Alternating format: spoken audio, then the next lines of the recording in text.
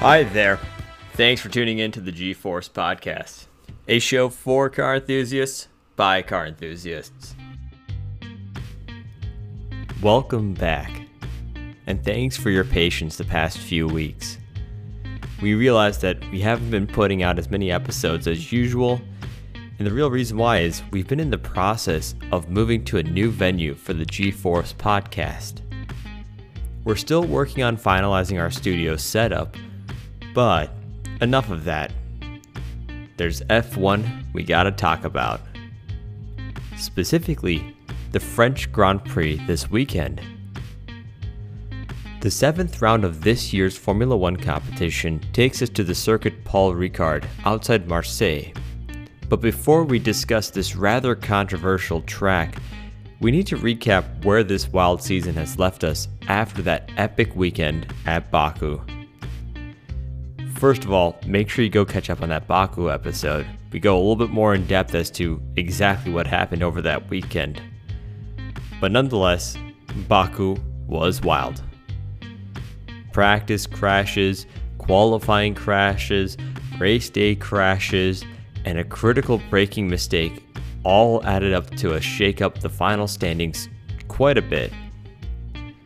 Now the top two drivers, Max Verstappen and Lewis Hamilton, both finished outside of the points for the race, so they stayed at 105 and 101 points each.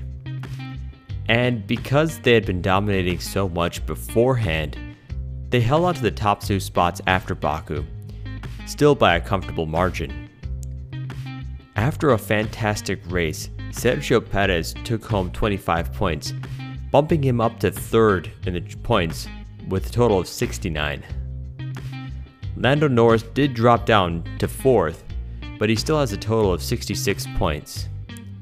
And then finally in 5th is Ferrari's Charles Leclerc, who made a good recovery after a disastrous and heartbreaking Monaco. For the constructors' standings, there were also not too many changes at the top. Red Bull took home 25 points thanks to Perez, but Mercedes finished with no points from Baku. Both Hamilton and Valtteri Bottas finished outside the points. So Red Bull's lead bumped up to 26 points at 174 versus Mercedes' 148. In third place is Ferrari, who jumped ahead of McLaren with 94 points versus McLaren's 92.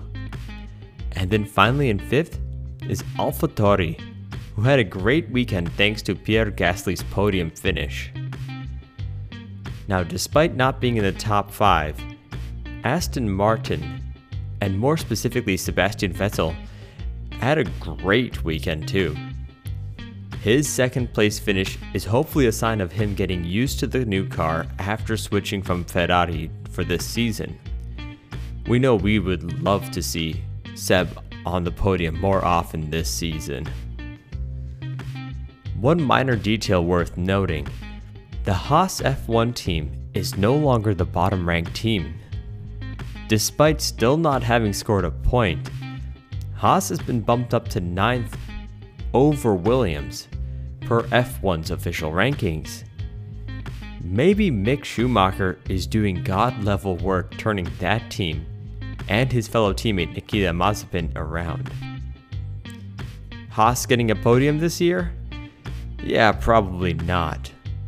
But maybe, just maybe, we could see them getting some points. Now then, let's talk about this weekend. As you might recall, the French Grand Prix got pulled in by a week due to some schedule challenges with the pandemic. So instead of poutine at the Canadian Grand Prix, we're gonna enjoy some croissants near Marseille for this weekend. The French Grand Prix is one of the oldest races on the calendar, with the first running back in 1906. It was also the first race to be called a Grand Prix, which actually translates to Grand Prize.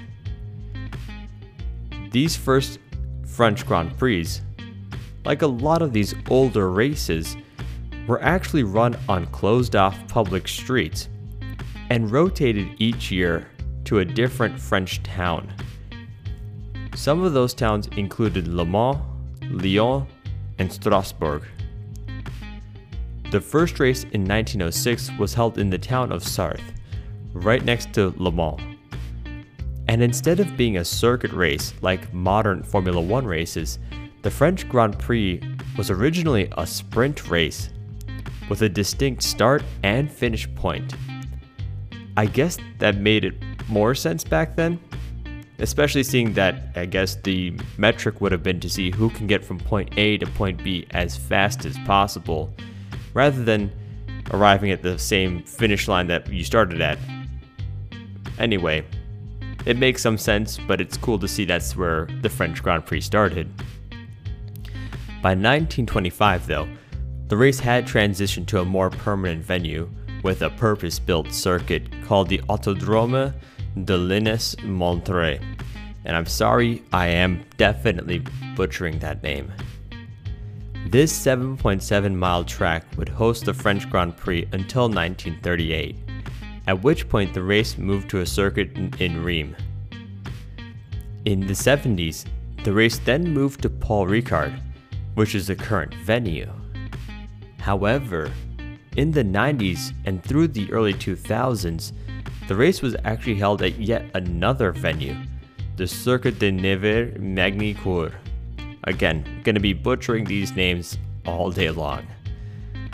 Long story short, the French Grand Prix hopped around many venues for its first 100-ish years. And then just after this, the French Grand Prix was actually removed from the F1 circuit. From 2009 to 2015, there was no French Grand Prix.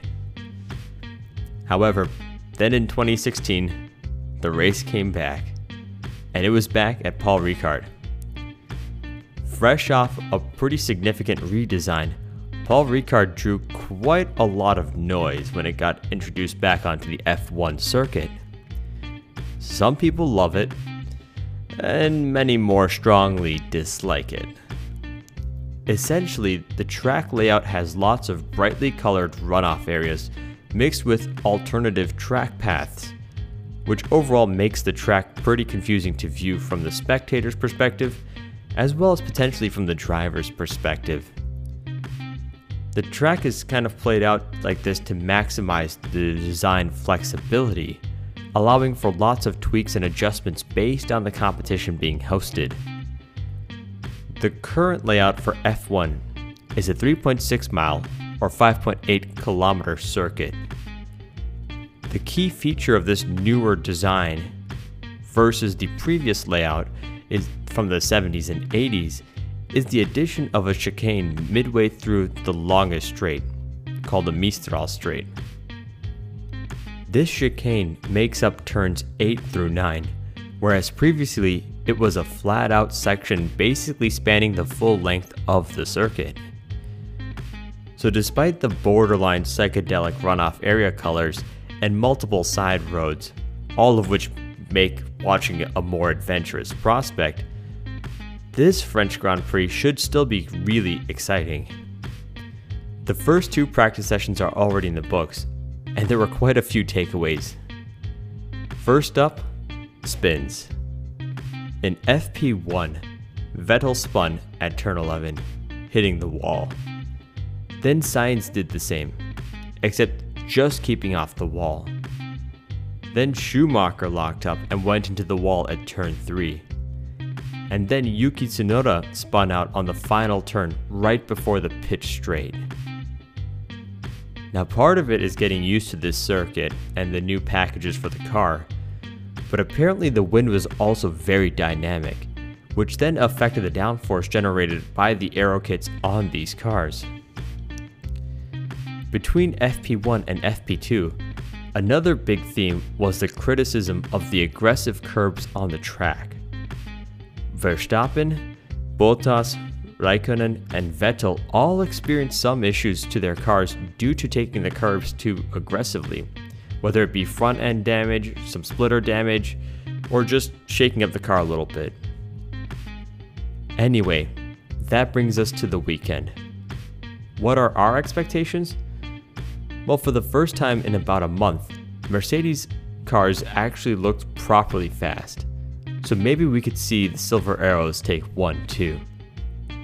Bottas switched over to the same chassis layout as Hamilton that he was using, and it seems to have already made a big difference. Red Bull also looks strong. Maybe they can get a podium as well. Another driver we're watching is Lando Norris. Thus far, he's the only driver to have earned a point in every single race this year. And then there's Vettel. We're really hoping he takes the momentum from Baku onwards to France with some more solid points for Aston Martin. What are your thoughts on the French Grand Prix and the circuit Paul Ricard? Who do you think will win? Let us know on Twitter and Instagram at GeForce Podcast.